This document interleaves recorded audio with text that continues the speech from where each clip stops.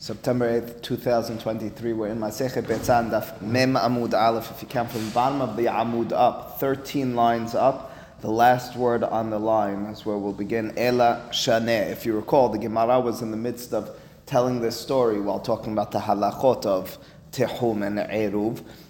And it mentioned how Rav Hana bar Hanila'eh visited a place on Yom Tov where he was given, or he bought meat, which he hung on the bar, the Ibrad Dasha, the bar at the entrance to the room or to the home, and in turn posed the question to his rabbi, Rav Huna, can he take that meat and bring it back home? On the one hand, he had an Eruv Tehumin. In other words, even though he was at a distance from his home, he was able to walk that distance. But the meat, which he now had hanging in someone else's home, would that pose an issue with regards to having the status of the person whose home it was in? And the Gemara said that Rav Huna split his Pesach halacha. He said, well, it depends. If you hung the meat yourself, well, then it's kiraglecha. Then you'd be able to move that meat wherever you're able to. If alternatively it was hung by someone else, if the butchers whom you bought it from hung the meat on their Ibrad Dasha, in such a circumstance, it's kind of stuck here in the city. And the Gemara debated and tried to understand each of those Piskei Halacha. First, the first one, vis-a-vis the Pesach Halacha of Rav. Then the second one, the Gemara posed three separate questions in which it was clear we can't understand why we would distinguish why if butchers hung, meaning a different person, hung that meat on the door of the home where you're staying, it should pose a problem, and as a result, the Gemara said, we're really dealing with an altogether different issue. It had nothing to do with Tehum and Eruv at all. How so? Says the Gemara, Ela Shaneh Rav Hana bar Hanila'eh. Rav Hana bar Hanila'eh was a different circumstance. De Gavra Rabbahu, he was a great man in wisdom and piety. V'tarid bishma'ateh, and as a result, his mind was tarud, was not disturbed in the negative sense, was busy with shma'ateh, with learning. V'hacheh ka'amar, and therefore, this was the Pesach halacha of Rav Huna. Again, since he's a knowledgeable person. But more than that, since he's a person who's focused on his limud, on his study, as opposed to on what's going on around him per se, Rav Huna therefore determined the following. I'at talit, if you yourself took that meat and hung it, itlach simana begaveh. You have you have a siman, you have a sign begaveh on that meat. Meaning you have what's called tivi'at ayin. Your eyes can look at that meat. Since you hung it yourself, we know you had something to do with it just by handling it and hanging it. Even if you're really focused on something else, when your hands get dirty, so to speak, or physically, in this circumstance, by hanging it, you look at that meat and you're familiar with it. We'll have to figure out in a moment. We prefaced this yesterday, why that makes a difference. V'lamashat da'atach mineh. And as a result, you didn't have heseh hada'at, meaning you can look at that meat and remember that that's the same meat that you hung there. And therefore, zil shikol, go ahead and take that meat. You're well aware that that meat is yours. Vi'i inhu talu lach. However, if they hung the meat for you, meaning the butchers, someone else, the fear Rav Huna had about Rav Hana bar Hanila'eh is mashat da'atach velo tishkol. I fear, says Rav Huna, that your mind went off it, and therefore you shouldn't be taking it. What's the issue over here? Do you need to be constantly be thinking about meat? Do you have to recognize the meat that you eat? What's the halacha? If you'll take a look together with me in Rashi, in the second wide line of Rashi, he says, Ela Shaneh Rav Hana bar Hanila'eh. V'ta'ama, says Rashi, and the reasoning here, Lav mishum tehumin, is not, as we assumed until now, an issue of tehum, of that distance which you can travel in, maybe bring your things in as well. That was not the Pesach halacha of Rav Huna. We had his words, we didn't have his reasoning. We knew that Rav Huna told Rav Hana, make certain that it's the meat that you hung as opposed to someone else, and we assumed that it had to do entirely with tehum. Our assumption is that was the context of the issue and the question. That wasn't so, says the Gemara according to Rashi. Ela Rav Huna de'ore lehache. Rav Huna, who instructed him as such, Talmidei de Ravhu. He first and foremost and primarily is a student of Rav. The Rav Amar b'shchitat chulin. And Rav in Masechet Chulin and Daf Sadiheh sets forth the following rabbinic law. Basar kevan shenit'alem min ha'ayin asur. Meat, which, so to speak, disappears from the eye, is prohibited. Again, the fear, as we prefaced yesterday, is that if I take my eyes off of this meat, someone may have mixed this meat with a non-kosher one. They grabbed the non-kosher one, grabbed mine and replaced it with a non-kosher one. Why would they want that? Maybe they got a better deal, maybe they were hungry and they just wanted to replace it. Whatever the reason might be, that's the issue of basar shenit'alem min ha'ayin. That's not to say any meat, you have to constantly have 24-hour surveillance. It is to say that you have to recognize the meat. You need what's called tivyat ayin on that meat. You need to be, if it's packaged, that's already your siman. In this circumstance, va'afilu talui biyahad bebet Yisrael, even though it's hanging there in a home owned by a Jew, nonetheless, you have a potential issue of basar shenit'alem min ha'ayin. Therefore, the Rav Hana, the main character in this story, Rav Hana bar Hanila'eh, agav tirda dishma'ateh, since he was focused, disturbed, and thinking about his learning as opposed to what was going on around him, mashkach or mishakeach shar asakav. He wasn't focused on everything else that was going on. Therefore, said Rav Huna to him, since we have this issue of basar shenit'alem min ha'ayin v'hacheka amar le, Rav Huna, continues Rashi. And this is what Rav Huna was telling Rav Hana. I'at talit, if you yourself hung it, mideh de'avid inish biyadeh, a matter, a thing. The word mideh means a thing. De'avid inish, that a person does with his hands. Lamanshe, he doesn't forget. Ve'lamasah da'atem, he doesn't take his mind off of it. Therefore, even though you're focused and disturbed by your studies, you yourself hung it up, you look at that meat, you know that's your meat. However, Rav Huna cautioned him, V'i'inhu talulach, if alternatively they, the butchers, others hung it for you, atalo hayad da'atach lekach, your mind was not set on it. Vehem enam zihirim b'shelecha, and they, it's not their meat, they don't need to be super careful. Ve'ashu da'atayu, and you can't even turn to them and say, hey gentlemen, is this the meat that you gave me? And therefore, velat tishkol, don't take it. So it means that according to this version of Rashi, and we have just 4 more words where he gives us an altogether different version. According to this version of Rashi, the final lines of our Gemara explain to us that Rav Huna's Pesach halachat Rav Hana had to do not with the halachot of tehumin, but rather with the halachot of, again, a concept known as basar shenit'alem min ha'ayin. He distinguished between if he did it himself or others based on whether he'd be able to recognize that meat because he paid attention to it initially. Alternatively, and lastly, says Rashi, lashon aher, a different version, a different explanation to our Gemara, mishum mukseh.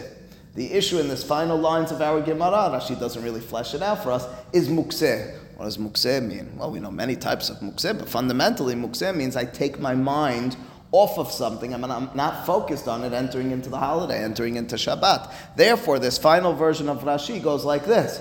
The split in the Pesach halacha from Rav Huna went as follows. If you did it yourself, you hung that meat, I can assume, even though you're very disturbed and busy and focused on your studies, but you hung the meat, you were thinking about having it on the holiday. If alternatively, and I wouldn't say this about everyone, certainly not the person who's cooking in your home, etc., but you, Rav Hana bar Hanila'eh, I know that you went to the butcher, I know you put down the money or whatever, asked him to bring the meat. You weren't thinking about that meat entering into the holiday. They hung it for you. At no point did you actually stop, pause, and reflect and say, this meat is what we're going to eat on the holiday. I'm certain of that, Rav Huna was kind of saying to Rav Hana. So for you, there's a potential issue of mukseh. This meat, although it's kosher, according to this version, although there's no issue of tehumin, according to this version, nonetheless, there might be an issue of mukseh because you never mindfully had that as part of your Yom Tov food. What's that? I have to imagine. Yes, but that wouldn't be mukseh. Over here, that's in your possession, but you were makseh da'ato mimenu, but you didn't have it in mind that you're going to use it. But the person who owned it had it in mind. When you buy it, in other words, you weren't, I mean, we're going to really flesh this out in the next sugya, you weren't dohe biyadayim. You didn't push it out of your mind. Over here, you own the meat and you have no thought of it. You have no interest in it for the holiday, so to speak. Something like the holidays, and I call them to send to the hotel in Florida. That's it. That's why the Gemara gives us these details of, it seems clear, according to this version, Rav Hana bar Hanila'eh is Gavra Rabba, and he's focused on his Torah. In other words, he didn't think like that. He said, let me get to me. He actually thought of it when he said this to me. Understood. The approach is difficult. The second approach is difficult because of that. I called the kosher butcher. It's in the kosher house. I called the Prime Cut Center. But Prime Cut sent it to you in their packaging. Over here, there's meat, not out in the open, but for all intents and purposes out in the open. That's Beisah Shenita'alim Na'in. You have an open package of meat and you just left it out. So you say there's no symbol, no nothing, it's not the Another conversation why we do believe it's permitted and the Pesach halacha is, but there was a crisis mode my father had some time ago, maybe 10 years ago here, where the kibbeh and lahma bajin were left out on Shabbat morning and then served later on. He said, we left the shul and we left it out. There's reasons why it's permitted, but it happens to be a real issue. We just don't pause and reflect. We don't do it. If it's in your home, we don't think about it like that either, because we say you have tevi'ata, and I left those pieces of meat. If it's got the packaging, it's different. Over here, that first approach is pretty, in my opinion, it's compelling. Second approach, I understand the claim everyone's making, that mukseh, even though he didn't have it in mind, he didn't particularly take it off of his mind. And if he bought it for consumption, you have to imagine that it was on his mind, unless he didn't buy it for consumption. Unless he bought it, hey, I'm buying meat, I'm going to bring it home and I'll deal with it then. And now he decides he wants something like that. Not certain. And not me, but if somebody delivered food to me, it's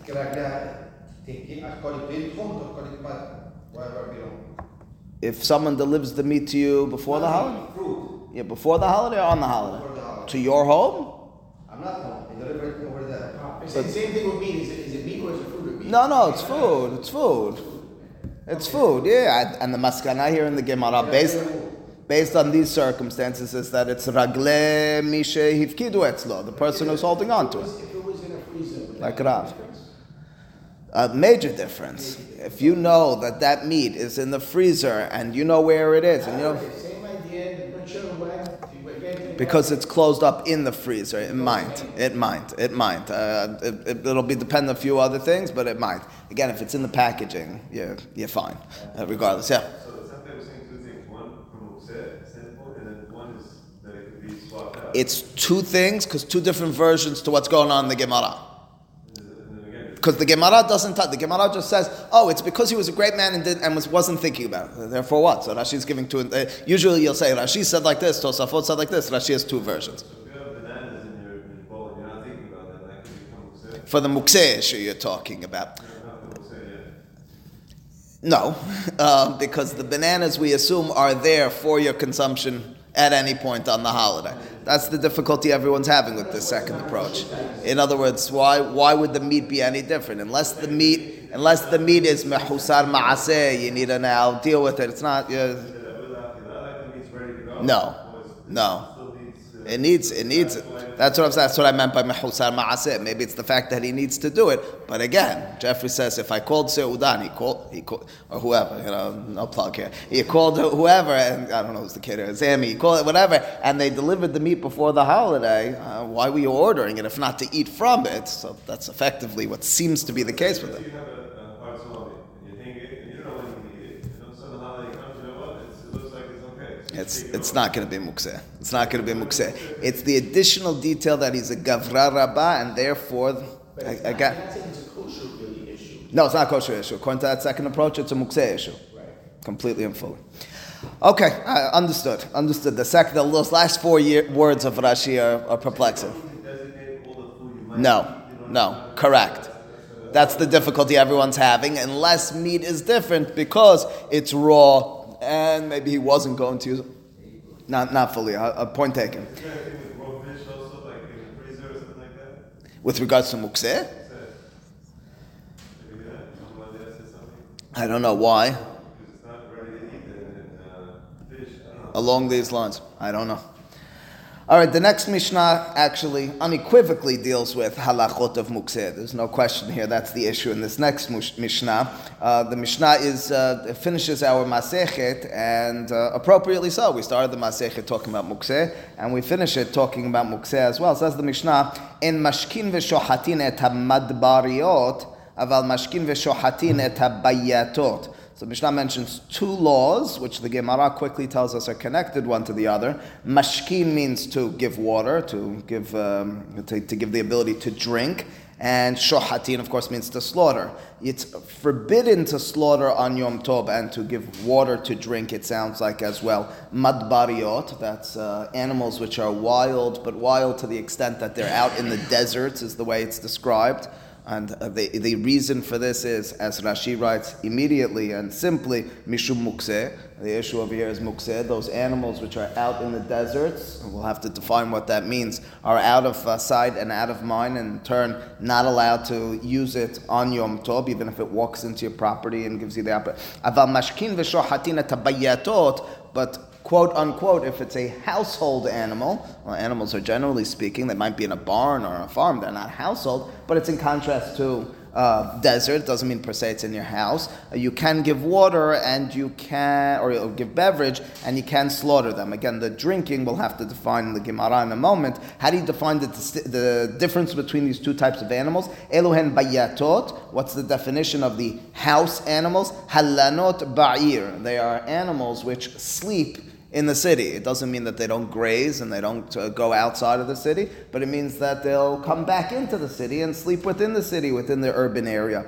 Madbariot, alternatively, quite simply, says the Mishnah, is halanot ba'afar. It's not that they never enter into the city, but it's defined by where do they, so to speak, take up their dwelling place. Where do they sleep? Afar. Afar is the open desert area outside. It says the Gemara in its initial question and the details of this Mishnah, Lama li lememar mashkin v'shohatin. Ask the Gemara, why do you need to tell me in the second part of the Mishnah, and it might be by extension in the first part as well, why didn't you tell me you give water, you give it a drink, and you slaughter? I mean, the issue here is really the slaughtering. It's not about the drinking, is it? What does drinking have to do with anything? Answers the Gemara, Milta agav urhe kamashma'lan. Milta means a thing, a matter. Agav urhe means by the way. Kamashma'lan means it's teaching us. The Mishnah is teaching us not a law when it says mashkin about Yom Tov, about mukseh. It's teaching us a law about how to slaughter properly, or how to make your life easiest when you slaughter.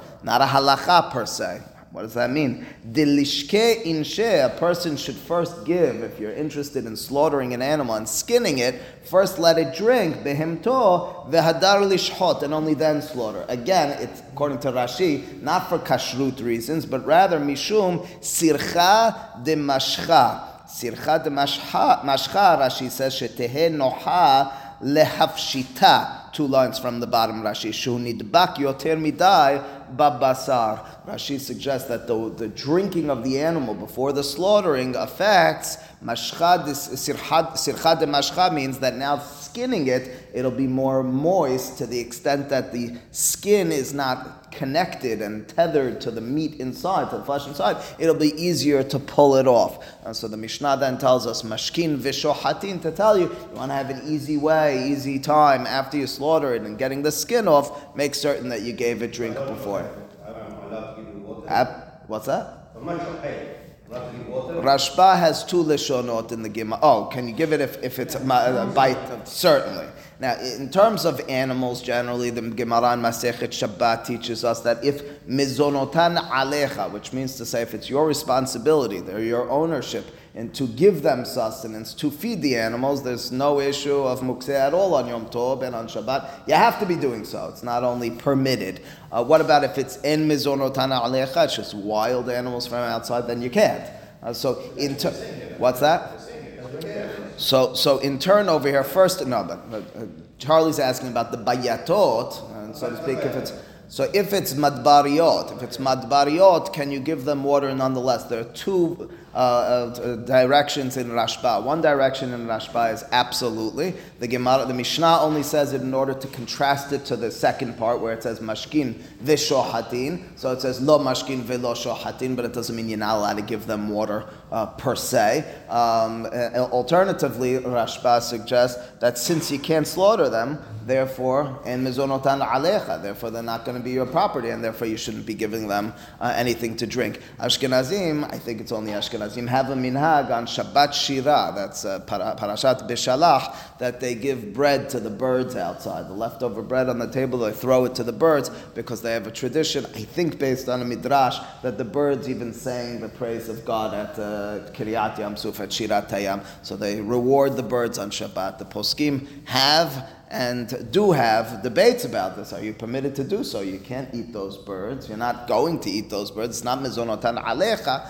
Famously, Aruch HaShulchan says it's nonetheless permitted. V'rachamav al kol ma'asav, HaKadosh Baruch Hu tells us that we know about him. He has mercy on all of his creatures. In turn, it's appropriate. You're not really, you're just throwing the bread outside of the house. Maybe it's envisioned as partially a mitzvah. The poskim rationalize it. All right, anyway, it says the Gemara onward, Tanur Rabbanan, a Beraita teaches us the following, Eluhen madbariot. Here is the definition of the desert animals, ve'eluhen bayatot. And here is the definition of the household animals. Now, we already defined it in our Mishnah. This Beraita, we'll tweak it. We'll have a different version. Again, our Mishnah told us it depends on where they sleep, in the city or outside of the city. It says this Mishnah, Madbariot, kol sheyoseot ba'pesach, v'ro'ot ba'afar, v'nichnasot berevi'ah rishona. The desert animals are the ones that go out around Pesach time when the weather is becoming milder and easier to bear outside of the city. They, in turn, graze out in the desert and they come back into the city Barevi'ah Rishona during the first rain season. Rashi says in Mar Heshvan, and that's the first rain season. The rabbis refer to a rain season as Revi'ah because Gemara Masechet Ta'anit and Davav says that the rain they envisioned as penetrating the ground the way a husband and wife might have relations. It's called Livvoah as well. That's Revi'ah Rishona. But that's the definition of Madbariot. It's the ones that would go out then and stay out. It's not that they come in and out of the city or something of that sort. That's Madbariot. What's alternatively the Bayatot? Ve'eluhen Bayatot. Kol sheyoseot vero'ot. Chutz latehum. U'ba'ot ve'lanot betoch ha'tehum. The Bayatot is similar to what we saw in the Mishnah. They go out of the Tehum to graze, but they always return, even during the nice months, even after Pesach, even between Pesach and Mar Heshvan. Rabbi disagrees with the Hachamim in this Mishnah, and he states, Elu va'elu bayatotin. Both of the examples you gave, those are the permitted animals, the ones that you could be mashkin v'shohatin. Those are considered bayatot. Really, even the ones, says Rabbi, who go out of the city during Pesach time and come back later, those are also bayatot. So what's the definition of madbariot? What are the forbidden animals? He's clearly the lenient opinion here. Eluhen madbariot kol sheyoseot v'ro'ot ba'afar ve'en nichnasot la'yishuv lo b'yomot ha'chama v'lo b'yomot ha'geshamim. It's animals which never enter into the city. Okay, those animals are really out of sight and in turn out of mind entirely. Those are considered mukseh. What the Gemara now goes on to discuss and deal with is it really so that Rabbi entered into such a conversation? Rabbi here in the Mishnah, that's Rabbi Yehuda Hanasi, is detailing